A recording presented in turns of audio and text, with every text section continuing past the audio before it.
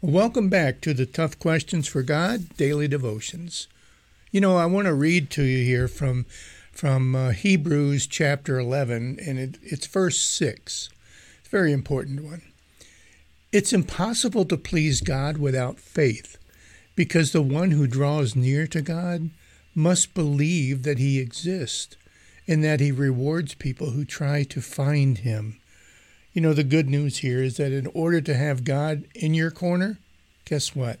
You got to develop your faith. You got to believe that he's there. You got to trust that God is there and he hears you and he loves you and he's redeemed you and on and on and on. All of the wonderful promises that we read about in Scripture. So I encourage you to remember those words, that you got to believe. You got to have faith in order to be in that relationship with God. Friends, thanks and God bless. I appreciate you joining me today, and I'll see you tomorrow for the Daily Devotions at toughquestionsforgod.org.